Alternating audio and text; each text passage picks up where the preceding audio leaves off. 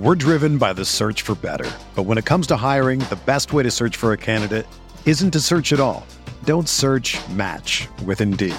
Indeed is your matching and hiring platform with over 350 million global monthly visitors, according to Indeed data, and a matching engine that helps you find quality candidates fast.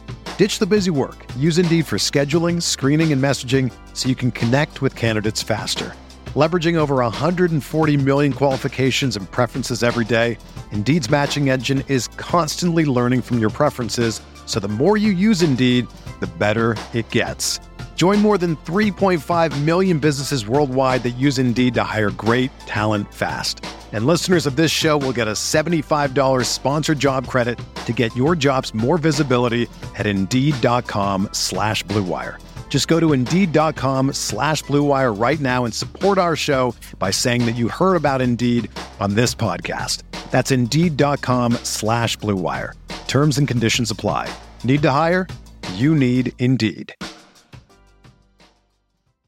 It's the True Faith Newcastle United podcast. This is a chat with Craig Hope of the Daily Mail about his conversation with Newcastle United CEO Darren Eales and Director of Football Dan Ashworth. If you like what we do, particularly with Craig, we speak to him at least every other week on our Patreon platform, which is £8 a month for loads of these podcasts that we do, and also helps keep this show going. You also get these podcasts without the adverts. I hope you enjoy my chat with Craig. Speak to you soon. Craig, lovely to have you on the show as always. Fantastic that you and industry colleagues were given the opportunity to talk to two of the most important people at Newcastle United right now, all on the record, which has been brilliant for someone like me who laps up this kind of content. And there's been so many articles out there about what these guys have said. And, you know, you've put, I think, at least three articles on the Mail website, which have all been absolutely fascinating. So my first question is, how and what, how did this happen? What was it like? What were the circumstances? And also, why do you think the club have done this? Yeah, well there've been two interviews we've been asking for since the guys came in, as you can well imagine. And there's always been the promise of the two of them speaking to us national journalists down the line. And I was actually in, without name dropping here, I was in, not the Newcastle fans will be impressed by this whatsoever. I was in a Mayfair restaurant on Monday with Graham Souness, when I got a call from Newcastle's head of communications saying that, that we will be given access to Dan and Darren on Wednesday at St James's. And, would you like to come along? Which, of course, the answer is absolutely yes. This is what we've been crying out for a long time now, not just within the confines of the new Saudi ownership, but, way back before that, going all the way back to the time of, your Dennis Wise, Jeff Fateri, Tommy Jimenez, Derek Lambias, Joe Kinnear, Lee Charnley, all these guys who never really took the time to properly sit down in front of us on the record and give us, credible, real answers with tangible examples of what they want to do and how they're going to achieve it. And that is certainly what we got with Dan and Darren on Wednesday. And, there was 8 or 9 of us went in. We were in an executive box on the 5th floor. We had half an hour, 40 minutes with Darren, and then half an hour, 40 minutes with Dan. And the order of the two as well kind of flowed, because I don't want to do Darren Eales down here at all, but it was almost like Darren, the chief executive, was the salesman. He gave the pitch for the club, and it was very. It was almost as if we were external to that, and he was selling Newcastle United to us and the vision for it and in what they wanted to do. Dan then came in the room, Dan Ashworth, and it was almost as if he was talking to us as internal employees. It was almost as if he was looking in over, and he was giving us the demonstration of how we would achieve that within the confines of the football club, if you know what I mean. So there were two very different half hours. Dan is very much, in his own words, he is the man at the hub of the wheel, the centre of the wheel. He's got 9 departments across the club, which he is responsible for. Now, as he said himself, when Dan Ashworth comes in as sporting director, immediately everybody thinks recruitment. Well, it's not. There are it's about setting a culture throughout the club. It's about, it's about the academy. It's about the loans. It's about psychology and well-being. It's about the women's team. He went through each individual facet of it, which he's going to be in control of. And it was really impressive stuff, and they dovetailed incredibly well. And it just comes back to the word, Alex, credible. How long have Newcastle United been crying out for real executive footballing clout at that level. You can go back as far as you want, really. And that was the first time I sat down in front of two boardroom level individuals, if you like, and have been reassured, impressed, and walked away thinking Newcastle United is in extremely good hands. And they just come across as good people as well, good people who were enthused, who were genuine. I believed every word that they said, especially with Dan Ashworth. Now Dan Ashworth is a suit. He's a tracksuit who is evolved into a suit. He is very polished. He doesn't put a word wrong. And I suppose if you're being sceptical, you could think, well, how much of that is bluff? How much of that is bluster? Trust me, the impression I got was not a word. He gave us real, tangible examples. And if I was sat there as an internal employee and he was giving this pitch to me, which obviously I wasn't, but I would have been sold. I really would have been. And likewise with Darren as well, in a different way. But it goes back to that. Two really impressive appointments. And what's that old adage? No dickheads. And I think Newcastle are appointing, started with Eddie Howe, and I think it's continued as well. They're appointing good people, and that hasn't always been the case. There has been some dickheads at Newcastle United. Some of them fairly recently. I fell out with most of them, but these were two guys who I got a really good feel for. And we'll go on to talk now about the different questions and the actual mechanics of what they said and what they didn't say, because it was fascinating. It was really interesting. There was a lot of really important news lines to come from it as well, what we would call news lines as journalists. So yeah, let's explore it. But very impressive. Glad the club did it. They were right to do it. And I knew the minute I left the building, the supporters reading it would be impressed, would be reassured. Now, further afield, what the interpretation is of some of it, I don't know. We'll have to read the analysis over the next couple of days. But certainly as a man on the ground, working the North East patch, I thought it was very good. Really enthusiastic to hear, and I think it's fair to say that from a supporter's perspective, it's been received really, really well. The fact that the club are doing this engagement with you guys, which is ultimately for supporters' benefit to be able to read and get an insight to. I think there was two key supporter concerns have come out of these interviews. Okay, and the first one that I'll put to you, and it's a well quoted thing now from Ashworth in this chat. It's that he doesn't think there is a ceiling on how high Newcastle United can go. So we've had a lot of questions in tonight ahead of this podcast about that from people. And, I think to kind of summarize, because a lot of the questions, they're all good questions, but kind of similar. Is this Ashworth setting out the stall that Amanda Staveley set out almost 12 months ago to the day, essentially saying that they're looking to take Newcastle United, not just into the top six, not just into the top four, but right to the top of the Premier League in time. Is that the message you thought he was conveying? And if not, what do you think he was trying to say with that? No, I think he was, but I think using the phrase "there is no ceiling for this club" is a rather it's a less sensationalist way of saying we are going to win the Champions League within 5 to 10 years. It's a cleverer way of saying it. Amanda was very good on that first date, and she was thrust into an impossible situation. She was live on the 6 o'clock news, for goodness sake. So she was getting a lot of things thrown at her, and she probably never intended to say we want to win the Premier League and the Champions League within 5 to 10 years, but she did, and we all made headlines out of it. So yeah, we were happy. But no, it was my question actually. It was the very first question we sent to Dan, and we'd had it, without wanting to shine a light on magic, we'd met beforehand, us reporters for a little get together, and we determined a plan of attack, for want of a better phrase, and we decided that I would go in, talking to Dan Ashworth from the off, question, why are you here and what can the club achieve? I think they're just the two absolute standout questions. And to go back to why are you here, because I've written an interview for tomorrow's Daily Mail based on this chat, and again, I was talking with some of my colleagues earlier in the day, Chris Woff, Martin Hardy. It was 5,000 words of this, Alex, to go through from Dan. And I was talking with a couple of the guys earlier, what was the best of it? What are you going to lead off on? And myself and Martin Hardy had the chat. Well, if you walked out of there and went into a pub or onto a podcast, and they asked, what was your takeaway? One of my big takeaways from Dan was just, when I said to him, why are you here? It was his absolute enthusiasm for the opportunity. And he said, every now and again in life, you get given a challenge, an opportunity where you just go, wow, blimey, this is too good to turn down. And that wasn't a monetary comment. That was a coming in, with a blank book, with a blank page in front of you, and you're being given the keys to the kingdom to build something here. The journey is always better than the destination. I think I've said that a few times on this podcast relating to different things. Dan Ashworth is a journeyman. He's a builder. He built at West Brom. He built at the FA. He built at Brighton. He did a very good job at all three as well. It's why he is where he is. It's why he's got the reputation in the game. He was so enthused and excited by this project, not just because of the blank book, where the blank book was.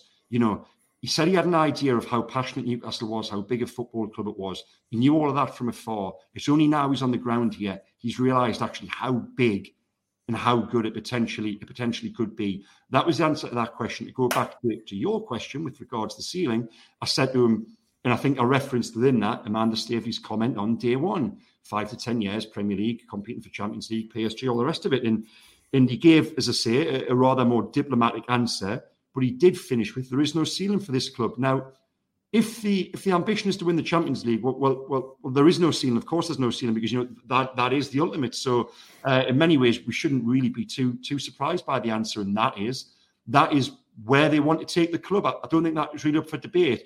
What is more interesting is how quickly are they going to get there, and how are they going to get there, and that's probably what we're going to explore. Yeah, definitely. And there's a few people ask questions about the speed and how the club gets to, even just getting into the top 6 or the top 4. You've just made the excellent point to me, and as we were chatting off air, that they've spent £200 million on 8 players, which is a hell of a lot more money than the previous owners would have spent. But in Premier League real terms, there aren't many teams competing in the top 6 who would be able to get 8 players for £200 million. And I think a lot of the questions that have come in from listeners have been, did Ashworth, and I suppose Eales as well, but did either of them give any clues to the roadmap ahead in terms of spending, in terms of time frame, in terms of how they want to do it? And let's face it, what they've been doing well so far has been working. Are you expecting more of the same after your chat, or did you get a hint of any kind of different way of doing things to come from either? Well, we'll start with time frame. On time frame, they were both on message with this. They will not put a time on anything, and I get that. But what they did commit to, conversely, was they both said this. They both used the term very quickly. Now, read into that what you want. I think my takeaway from that was as quickly as they possibly can. They want to do everything as well as they can. They're not going to try and blind us with 5 to 10 year plans, 15-year plans. As Dan Ashworth said himself, if you try your best and get everything in place, strange things can happen in football. While the odds would suggest it will take Newcastle, 4, 5, 6 years to get to where they want to be. He said Leicester won the league as a 5,000 to 1 shot. So why can't Newcastle United this year break the top 4? They're 6th at the moment. Outside the top 2 or 3 teams in the league, I don't see anyone who should massively scare Newcastle. They're currently 7 to 1, Alex, 7 to 1 to be playing Champions League football next season. Now, a year ago, Newcastle were in the bottom 3 and Steve Bruce was manager. So, wow, what a job they've done in the past year just to put themselves in that position, to be giving themselves a puncher's chance to land in Champions League football in the first full season. I mean, and it goes back to the point I made off air to you, they have spent a lot of money. They've spent an amount that, to quote Dan Ashworth, isn't sustainable. But not that it's not sustainable. It's not sustainable on the current model. It's not sustainable on the model of, let's be facetious, close to zero commercial income in the grand scheme of things. It's not sustainable on the basis of having, no player sales, absolutely no money coming back in that regard. So if those two revenue streams change, then, £200 million over 2 windows always is going to be extreme. But they could spend, £150 million over 2 windows if they're bringing money back in. They could spend more. It's all about trading and playing things off against each other. So there were a lot of facets to your question. I think we'll probably have to revisit some of them to remind me. But in terms of timescale, I think they want to get there as quickly as they can. And the important thing was, though, Alex, I believed them when they said they wanted to get there. That's the important thing. It wasn't just words. We're going to try to do this, try to do that, see where it takes us. The absolute internal aim is to get to the very top. And yeah, I mean, listen, throw some more questions at me in terms of the actual sort of mechanics and specifics. But when I come away from that, I was left in no doubt as to what they want to do. We're driven by the search for better. But when it comes to hiring, the best way to search for a candidate isn't to search at all. Don't search, match with Indeed. Indeed is your matching and hiring platform with over 350 million global monthly visitors, according to Indeed data, and a matching engine that helps you find quality candidates fast. Ditch the busy work. Use Indeed for scheduling, screening, and messaging so you can connect with candidates faster. Leveraging over 140 million qualifications and preferences every day, Indeed's matching engine is constantly learning from your preferences, so the more you use Indeed, the better it gets. Join more than 3.5 million businesses worldwide that use Indeed to hire great talent fast. And listeners of this show will get a $75 sponsored job credit to get your jobs more visibility at Indeed.com/Blue Wire. Just go to Indeed.com/Blue Wire right now and support our show by saying that you heard about Indeed on this podcast. That's Indeed.com/Blue Wire. Terms and conditions apply. Need to hire? You need Indeed. Which is great to hear, and it's the fact that you're convinced, Craig. It's promising to me, because you guys are the skeptical ones. You guys are the ones who deal with people in football all the time, who have to listen to them and tell people, like you say, it doesn't seem to have been hyperbolic at all. There's ambition without arrogance. In your interview with Dan as well later in your piece, there is specific discussions about breaking the £100 million mark for a player. There's discussions about how can we keep hold of Bruno Guimaraes. I think even this kind of level of transparency from Dan is pretty good. Before reading your piece about it, I didn't expect him to be drawn on such specifics. Was that your expectation as well? Was this the first time you'd met him? Did you have a preconception before going to this of what he'd be like? Perhaps, yeah, because my two previous dealings with him, I met him, bumped into him once at the training ground and once in the press room as well. They were both off the record chats, and I think the first time he was meeting journalists, he was relatively guarded, not nonetheless impressive. But yeah, he did open up here, and the one thing that struck me was his sort of passion and his enthusiasm for it, and his willingness to go into specifics as well. He wasn't there to bullshit us. If we gave him a question, he tried his best to answer it. And the topic as well, which I know we'll come on to, and I've seen a lot of the comments, it is to do with FFP. And ultimately, supporters want to know the answer to one question, really. How much have we got to spend in January? How much are we going to spend next summer? Now, they have overspent in terms of what they thought they were going to invest in players so far. But, they've done that with what they think is for the right reasons. They think £60 million for Alexander Isak is value. That they thought it was needed in terms of the concerns over Callum Wilson.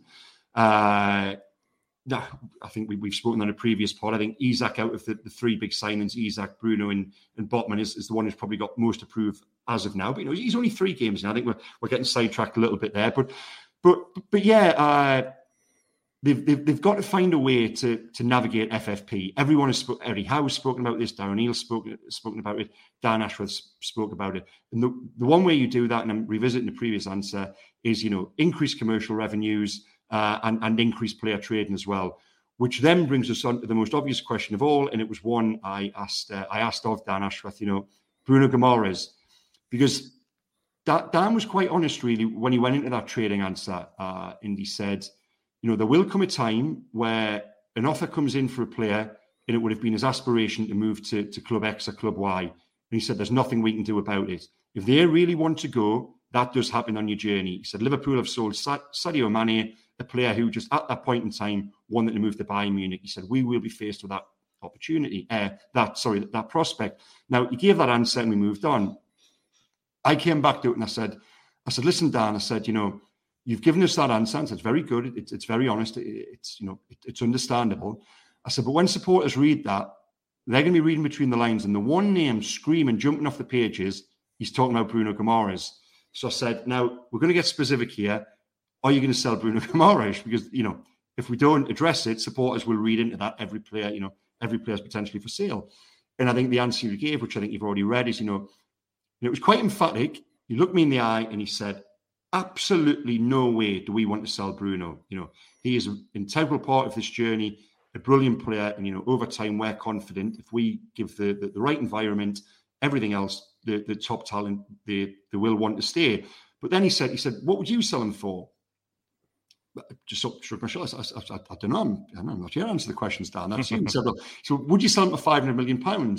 To which I said, well, yes, I would. He said, well, there you go. That's your headline, not mine. But I think the point he was making was every player has their price. And of course, every player does have a price.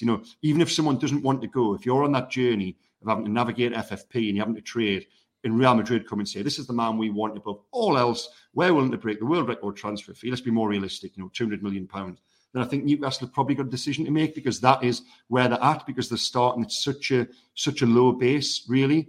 Now, some supporters, I've written this in my piece for tomorrow, even at £500 million, some supporters would say, we're not selling Bruno because, wow, what a connection he is. I've never seen I don't think I've ever seen in 6 months, Alex, I don't know if you have a connection quite like it. I know that there's been instant heroes, there's been cult heroes, there's been popular players, but there's something about this guy which is just the entire package. And selfishly, as a journalist, I don't want to see him go anywhere because he's just a wonderful story, and he stops and talks in the mix zone, and bless him, he's learned English within 6 months, and he's just wonderful. What a player. So yeah, that was his message on all of that. And I don't know, I'll turn it back on you. When you were reading that in terms of the need to trade, the prospect of it, Bruno type perhaps going one day, what did you take from it? Was it honesty? Was it alarm? What did you feel? Honesty, but also a bullishness there. I think that, like I said to you, the level of transparency from, I think the easy thing for someone, maybe not in his position, because Newcastle have never had someone in his position before, to the best of my knowledge.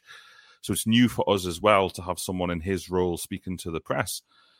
But also the fact that he, like you just said there, I think his answer to you is quite combative, and I like that. I like that about him. It's almost like playing the game.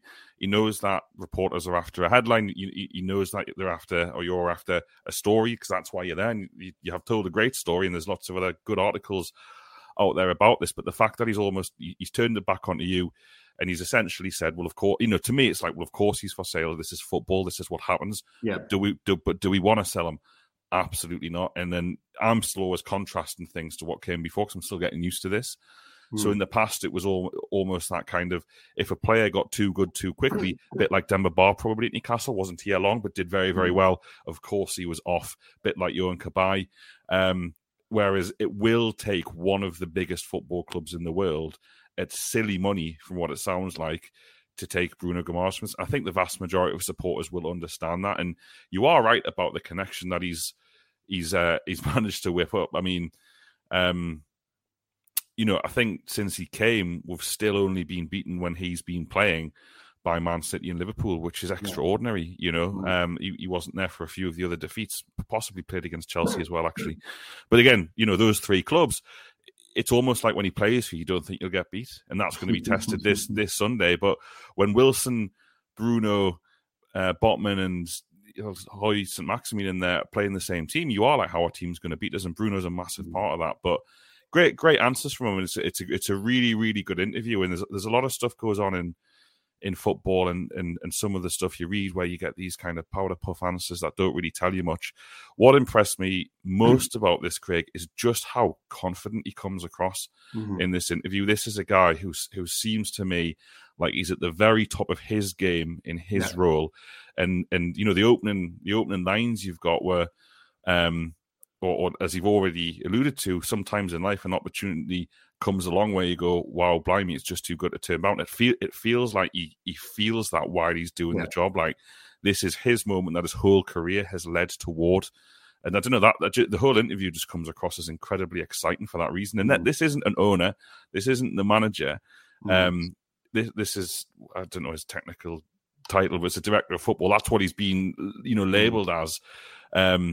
And I just can't believe he's a bit like Bruno playing for us. Yeah. I can't believe that Ashworth is giving these interviews talking about these things and referencing no ceilings and being transparent about figures, about transfer figures and financial fair play. It's one of the best things I've read in a long time, I think, as a Newcastle fan. Yeah, no, I understand that, and I haven't written that piece to appease you guys. I've put on a piece of paper exactly what he said, and exactly as I interpreted it, the same as I did with Darren 24 hours earlier. And to go back to the that we're ignoring Darren Eales here a bit as well, probably because his coverage was 24 hours ago into the Ashworth interview, which has just dropped an hour ago. Darren Eales was honest as well, and he made the point, and it's probably an obvious one, but maybe it's only obvious to me. It might be obvious to supporters. I don't know. Someone who's more within the game, I don't know. But he said we can't do. Newcastle cannot do what Manchester City did when they were taking over. They can't do what Chelsea did. It's got to be sustainable. It comes back to the evolution, not revolution. And he was really keen to hammer home that point. And I just think it's an important one to reiterate, not only for supporter expectation, but it also as well it sends a message to other clubs who would think perhaps take Newcastle for a ride. And again, it goes back to the business they've done. And we spoke about this. Top 6 clubs don't buy 8 players for £200 million. They just don't. If they're getting 8 players, it's 40, 50 million pound a shot. You're going somewhere close to double that, £400 million. Newcastle have got 8 players and 8 good players as well. Okay, Chris Wood come into the job. Jury probably still on Alexander Isak. But wow, in terms of recruitment so far, I think everyone would agree they've got it absolutely right. But then, and this was the really important point that Darren Eales made, there's actually no room for error. If you get a £60 million Alexander Isak wrong, well, you're as good as potentially writing off a massive £60 million commercial deal.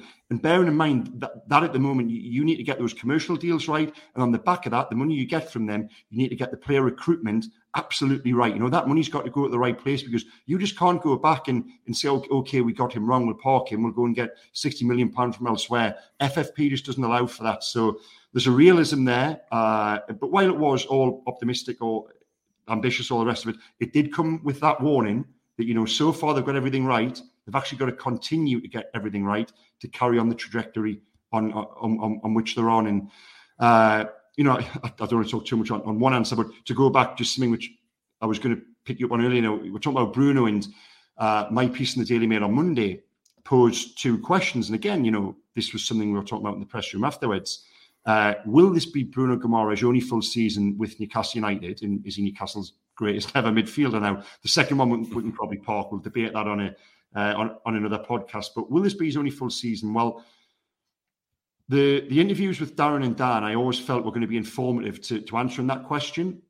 And it doesn't have to be, you touched on it there. Demba Ba and Yohan Cabaye very quickly outgrew Newcastle United. Bruno Guimaraes is growing with Newcastle United.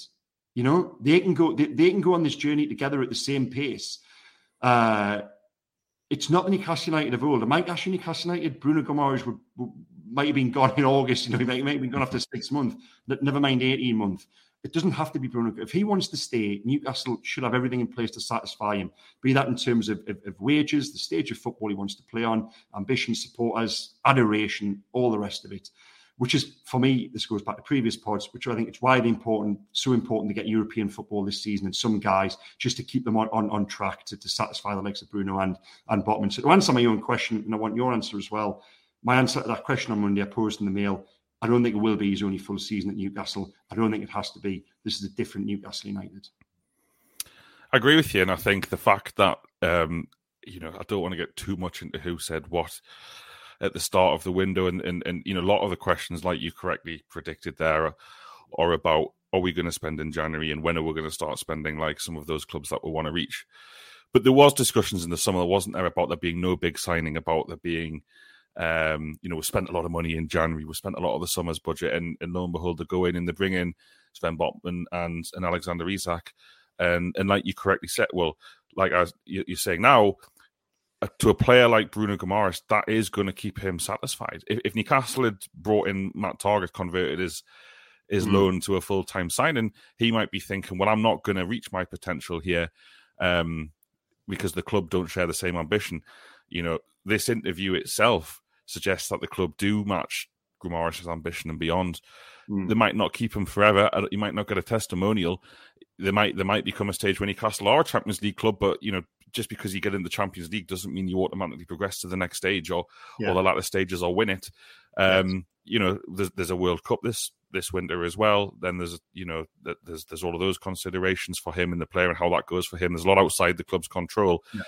But ultimately, as we sit here, Newcastle have only lost once in 9 games, or 6th in the league. Why would he be looking to leave? He turned up in 19th place. He turned up when they'd won two Premier League games in 24, I think it was, or 23. So the club couldn't have done any more since he came in to match his ambition. So why would anything have changed? So I think he'll be here long term, but definitely beyond this season.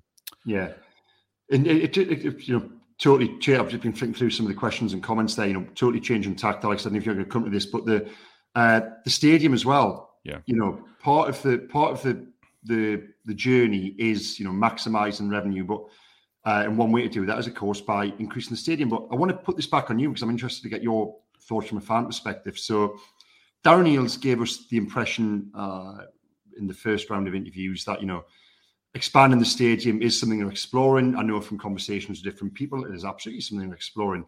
They're looking at going on top of the Gallagher end potentially, and hopefully they're thinking, you might not have to go into Strawberry Place, with modern engineering. There could be a way around it.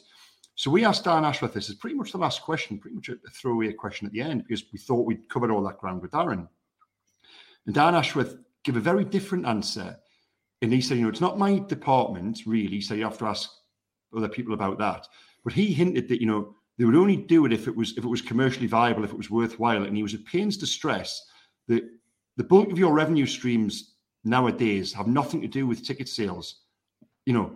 So I'm going to put the question back on you, is expanding the stadium more a sort of an altruistic, pursuit in terms of just the more bodies in there, the more supporters you keep happy, the better it looks? But say, for example, I'm plucking numbers, I don't think these numbers will be far wrong. I'm not saying that they're accurate, but say it costs £100 million to put 5,000 seats on top of the Gallagher end. Now, if you're selling those seats for £1,000 a year, that means you're bringing in £5 million. That's £20 million to make up the £100 million you've spent on putting the extra seats on top of the Gallagher. As a supporter, now you might be biased, your seat's already in the stadium, you've got it secured, it might be different if you're locked out. Would you think that would be worthwhile from a monetary commercial point of view, or do you think Newcastle are best off just sticking with what they've got? I think that as a supporter, and you're right, I'm lucky I've got 2 seats in the stadium, and if I had to hand pick both, I couldn't pick better seats than I would want. Concern for me, to give you a kind of long answer, is it's younger fans I worry about, and I know it's something the club are looking at now.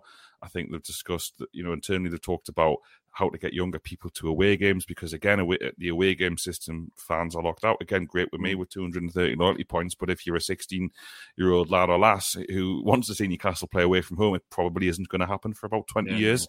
Yeah. So it goes beyond just getting more fans in, though that's what I want.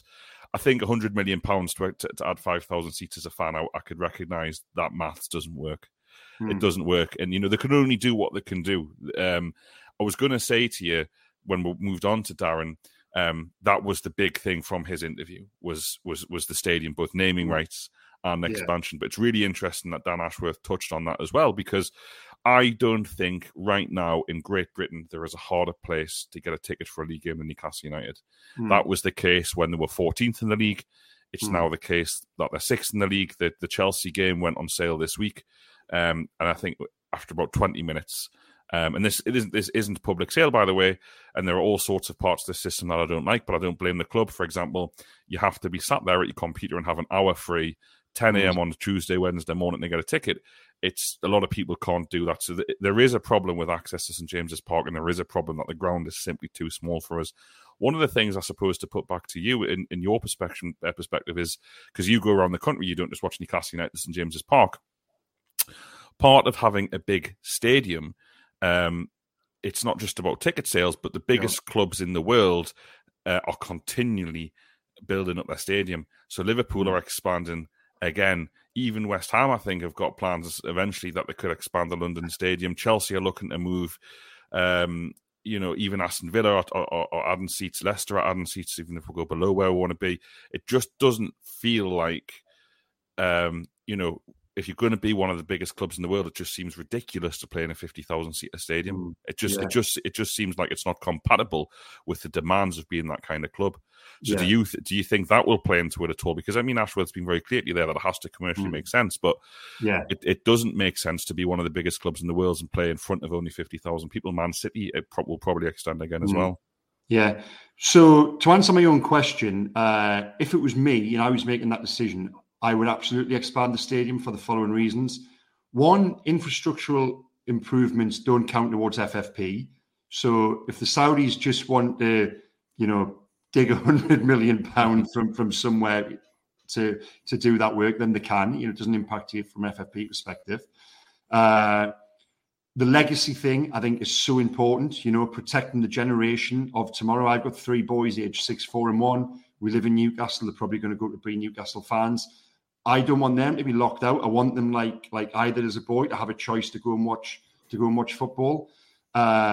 I think that's incredibly important. And I just think the more people you've got inside the ground, the more secondary sales you've got, really, in terms of your kits, your memberships, your away fans, you just everything around it. The more supporters you've got in the more money you generate, the more interest you have, all the rest of it, everything which shoots off from that.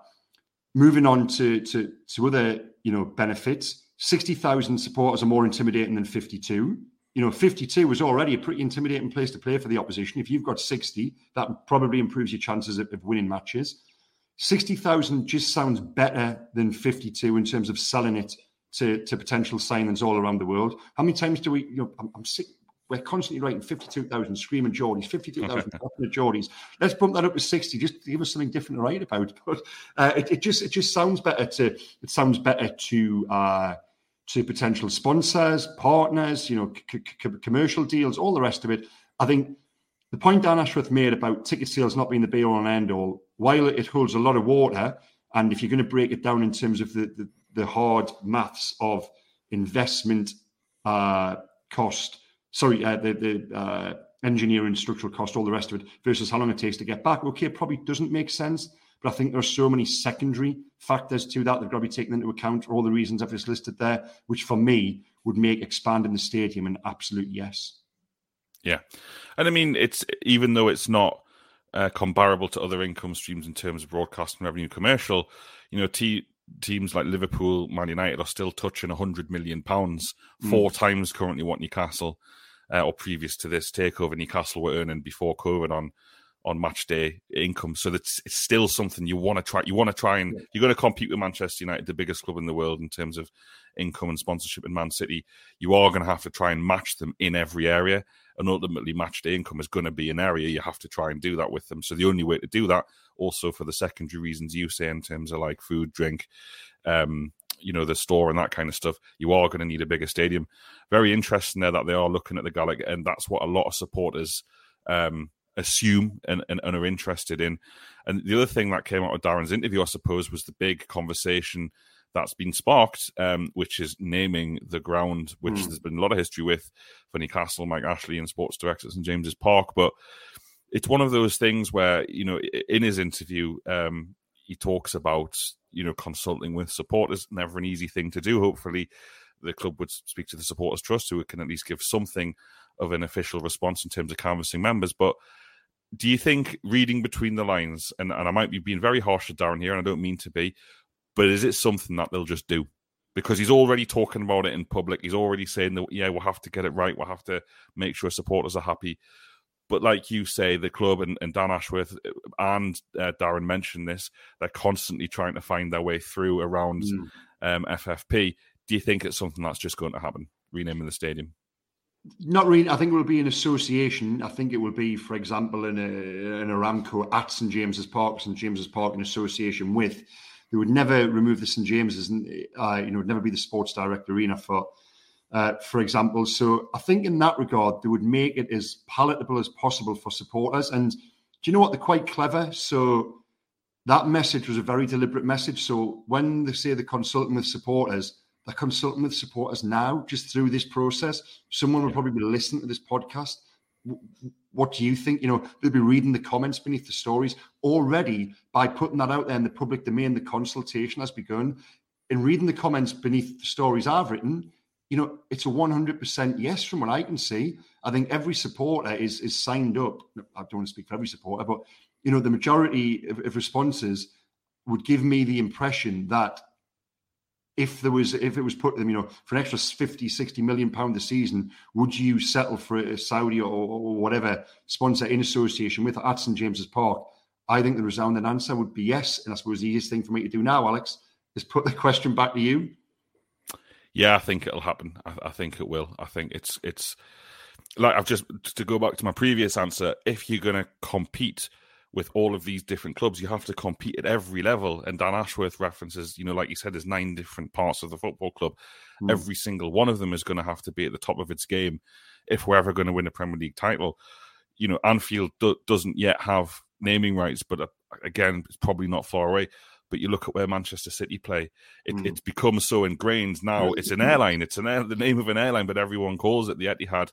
The club are simply, probably, and I'm not an expert in this, but if there's a couple of £100 million lying there, across a deal for a season or 2 seasons or 3 seasons, it's going to be very hard for them not to do that. And I understand that. I get the reasons. And to take it back to last time, I think one of the big issues last time was that the club got paid absolutely nothing for it. That's clearly not going to... No one is going to have that fear this time. It's simply not going to be there. One of the things that leads me nicely onto, Craig, is your interview with Darren probably has the most, has what's the right way of saying this, has the most direct references to Saudi Arabia than any other interview I've really seen from anyone at the club. And he mentions the population, he mentions the deals that can be done. Was this the kind of first time you've dealt with someone on the record being incredibly open that Saudi Arabia, PIF are going to be crucial in the commercial deals for this football club moving forward? Well, there's a reason for that, Alex. He's the first person of executive level who's been put up in front of us on the record since day one of the takeover. So, Eddie Howe isn't going to sit there and talk to us about the growing the young Saudi population. If he did, we could have a fright if it was a detour from, he's not going to talk to us about that. And that was actually a point we made to him. We wanted to stress that, is it right that for the past 12 months, the only person who is sat in front of us guys is Eddie Howe and has had to field questions at various junctures on human rights and in everything else that goes with the controversy surrounding the owners. And they admitted, it's not ideal, but Eddie is he is the public face and employee of the football club who speaks 2 or 3 times to the press. That's just a week to the press. That's just a natural byproduct of it. But yeah, to go back to what you said, there was almost, I came away and I said this to one of the other guys, there was almost a feeling of with Darren Eales, the Saudis exist, they're there, and we're going to embrace it. We're not going to hide away from it. If we're going to strike a deal with a Saudi firm, Saudi company, Saudi associate, then let's just say it. Let's not say, we might do, we might not do, we're not going to, and then go and do it down the line. There was just that feeling of, you used the word before there with regards to Dan, bullishness. Okay, yeah, we're going to do it. They exist. The majority owners of the football club. We are going to do it. And it made headlines because for us, that admission was the first time, as you said as well, someone had gone on the record and said, we are going to use the Saudis to, I think it was open doors. If you want to be more cynical, you could use a word like exploit. It's a way to get money out of that country and into Newcastle United. And they are going to do that. So, and they have to do that. We already knew that, but have someone committing to that on the record was good. I think it was the best policy for the club. Why try and shy away from it? The Saudis are there. They do exist. So yeah, to answer your question, he was very open and honest about their presence and their involvement and where they want to go where they want the club to go. Really, I don't know what you thought of that. What was your takeaway from that reading it? Refreshing again. It's like you say correctly. This on the record stuff is just so different to what we've had both pre and post takeover.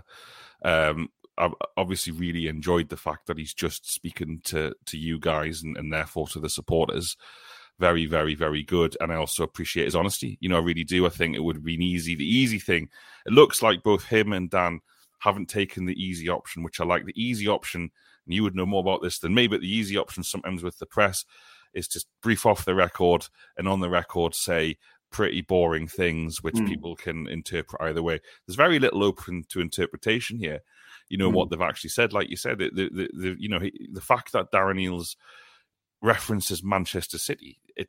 I like the fact that he references Manchester City. I like the fact that he talks about financial fair play. I like the fact that he talks about PIF Saudi Arabia, renaming St James's Park. These are the kind of things which supporters think about. So he's kind of, in tune with that to an extent. And it's a really, really positive thing. And I think he says a little, joke to you about saying to Eddie Howe about we might have to go to Australia this year, but it means that you can get the backup left back. Backup left back is Newcastle haven't had a backup left back since about 1995. Yeah. So little things like that are great. And I suppose before we move on to a couple of questions from listeners, a lot of people knew who Dan Ashworth was, long-standing rose in English football, like you said, very exciting appointment.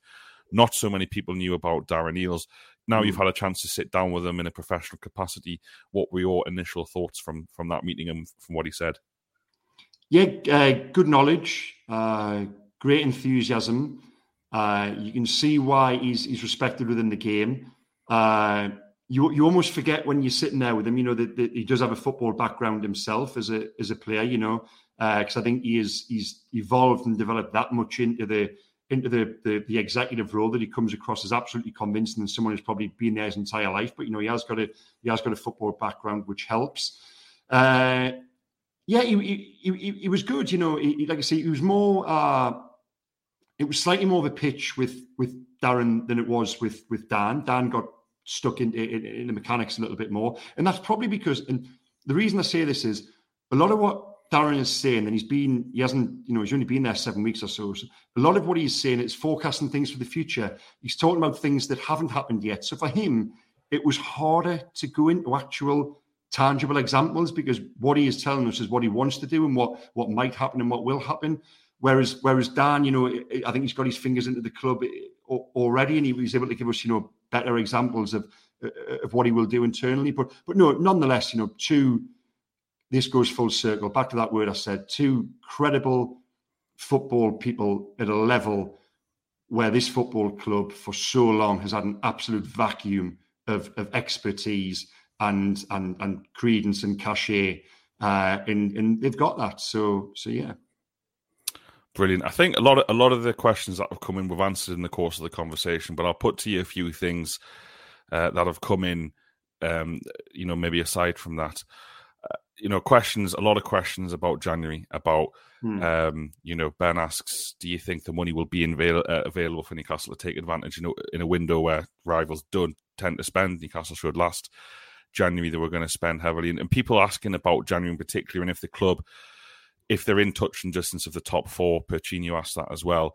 Do you think that's going to be the reason the club spend in January? Do you think we're in an era now where they'll spend every transfer window regardless of the situation? Yes. So this answer isn't necessarily coloured purely from what we got from Darren and Dan. It's from various conversations over the course of the past 2 or 3 weeks. And my understanding of January is Newcastle will act if a deal is viable, if there's value there, if they think something is too good to turn down, and they want to do it and they think it's worthwhile. They can and they will. They can and they will. They're not going into January thinking it's a month in which they need to spend. Don't be massively surprised if Newcastle don't spend a penny in January. If they're being quoted silly money for players and they're doing okay in the league and everyone's fit enough and everyone's okay, then they probably don't need to. The message as well is very much a wait and see. As you said there are so many variables to this. Variables such as, and this is what someone said to me inside the club, one variable is the form of Miguel Almiron. 2 or 3 weeks ago, you might have been thinking Newcastle have got to go out in January and spend big money on a right winger. Now, if Miguel Almiron's current form persists, up until the World Cup and he comes back late December, early January in a similar vein, well, then right wing isn't as much of a priority in the short term. The same goes for number 6. Now, we all know they want a number 6 to free Bruno to go and play further up the field. Now, if John Joe Shelby comes back and stays fit and plays well, that makes a number 6 in January less pressing. I think going forward long term, a 6 for next summer could be up there at the very top of the list. I really do believe that. So a lot of variables in terms of, is the money available? Well, yes, the money with Newcastle is probably always available. I think it's always there if they need it. It's just a case of making those sums and making those calculations from an FFP perspective, and they haven't really got much wiggle room at all with regards to that. Now, I'll answer a question of my own here. James Maddison is a name which is often put to me. I don't think it's one which will happen in January, because I think Maddison was a deal which happened at a price with Leicester taking into account his contract situation in the summer. But Newcastle wanted to get him at what they felt was, 35 to 40 million pound. If James Maddison goes to 60, and, I just don't think that's the market they're in at the moment, buying a ready-made 25, 26-year-old for 60, potentially 65 million pounds. So, and that leads me on to a really interesting answer that Dan Ashworth gave. He was asked, when will Newcastle's first £100 million purchase be? When will that come? And I thought it was really informative when he turned around to us and said, we don't want to sign £100 million players. We don't want to be in a position whereby we have to. We want, and they've proved that already. So they've got Sven Botman and Bruno Guimaraes for £36 million and £32 million. Now, those guys, in my mind, are good enough to take you to challenge them at the Premier League and into Champions League football. So if you're having to spend £100 million on a player, for me, the journey Newcastle's on and how they want to operate, something's probably gone wrong if you're having to spend that. That might sound silly, but I understood what he was saying, and I come away thinking, actually, you know what? You've made me think there. Newcastle aren't going to operate whereby they're throwing money at it. They want to unearth bargains. They want to get players who you buy them for £36 million in January, a la Bruno Guimaraes. 8 months later, they're worth double that, if not more. They're worth £100 million. They don't want to pay £100 million for the £100 million players, is what I'm saying. They've actually got one in Bruno Guimaraes. They only paid £36 million for him. I like that way of operating. I think it's smart. I think it's savvy. I think they've got the people in place to achieve that, certainly based on what we've seen so far. I always say this, don't have to go back to your question. January, I don't expect to see massive business. No, I don't. You put it to me there, didn't you? What happens if they're on the coattails of the top four? Will they gamble a little bit? Well, that's one of the variables they're talking about. And I suppose that's a decision they'll make closer at the time. But nothing is in stone. I think what they do want to do, as much as anything, is younger players. Garang Kuols, the lad they got from Ireland, Alex Murphy, who I've been to the 23s 3 times now. Wow, 18-year-old from Ireland. What a player he looks. He's built like Sven Botman. He carries himself like Botman. If you can get along to Whitley Park, the 23s, listeners, go and see this boy, Alex Murphy. He's brilliant. Really, really impressed with him so far. There's the guy Santos from Vasco da Gama. I've just done a little story on it there this afternoon. I've had it confirmed that he is one that they are looking at, they are pursuing. If they can get these guys in for what Garang Kuo, £3, £4, £5 million, Alex Murphy, £1 million, and all of a sudden they're worth far more down the track. Now that does one of two things: either you bring in a player for next to nothing who is good enough for the first team, or you do what the other big clubs do and you sell them for £10 million, you sell them for £8 million, and that's how you generate money through trading. So a lot of these pieces are starting to come together now, and a lot of it is starting to make sense. In terms of January, again, same phrase, Alex, isn't it? I'll come back to your question. I don't think they will spend a great deal. I really don't. That was my gut instinct based on information and just how I read the situation. Thanks for that. Two people, Tom and someone else, Carl, have asked any hints on the Super League. I don't imagine this would have... this would have been top of the agenda for you guys, but the Super League is making press again. There's stuff going on the court at the minute against UEFA. Newcastle United want to be part of those top 6 clubs in the Premier League and make it a top 7. What are your thoughts then, if it hasn't been mentioned to you, about Newcastle United and the Super League? Well, do you know, who was that? Tom and Carl, did he say? Tom. Tom, I wish they'd been in the room with us, because that was a good question we didn't ask. We should have put the shout out for questions before we went in to see Darren and Dan, not afterwards. It was probably a question we should have asked. Where do the clubs stand on the Super League? My understanding through various chats over the course of the past year has been that they are anti-Super League. Absolutely, it is not something they're willing to throw their weight behind at all. I'll try and give a short answer on this one. As far as the Super League goes, Newcastle, from my understanding, wouldn't be subscribing to it at all. But that could change. Probably final question, Craig, because we've got to wrap it up, and a lot of the other questions we've answered in the course. Question from here. He's just wondering if you've spoken to the recently departed West Brom manager this week to check he's all right. You see Andy Carroll's comments earlier, which, they start out is Andy Carroll was asked, Reading are playing West Brom at the weekend, what do you thought on Steve Bruce going? He starts out with a wonderfully sincere answer, always sad when somebody loses their job, especially as we were guaranteed 3 points at the weekend, which I just thought was wonderfully cutting. No, I haven't spoken to him. Of course, I haven't spoken to him. I just think, what didn't alarm me. No, it didn't alarm me at all. It's I just found it quite shocking, really, that this continues. I read an inside story bit on why I'd gone at West Brom, and you could honestly have changed the words West Brom for Newcastle United when it come to.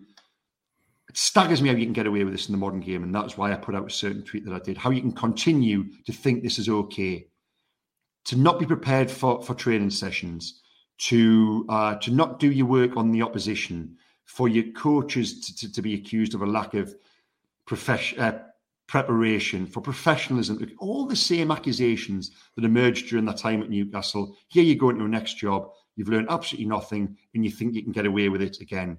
You can't fool all the people all the time. And I think, I think certain people are being exposed. The longer they're in a job, the worse it probably is for them. So, we'll finish with that. I said last question, but last question. Definitely think we'll beat Man U this weekend. Will Newcastle beat Man U? I think they'll give them a good game. They certainly won't go there and be subservient as previous teams have done in the not too distant past. Newcastle teams, I think they'll go there and give it a good go. From what I'm hearing, Isaac's back training now. Whether that's enough to be on the bench at the weekend, I don't know. Do I think they'll win? I don't think they'll get beat. I'd commit to that. I don't think they'll get beat. I've got every confidence at the moment. I've been on previous pods, haven't I, and sort of pleaded for realism and a little bit of level-headedness. And then they went and smashed Brentford 5-1 3 days later.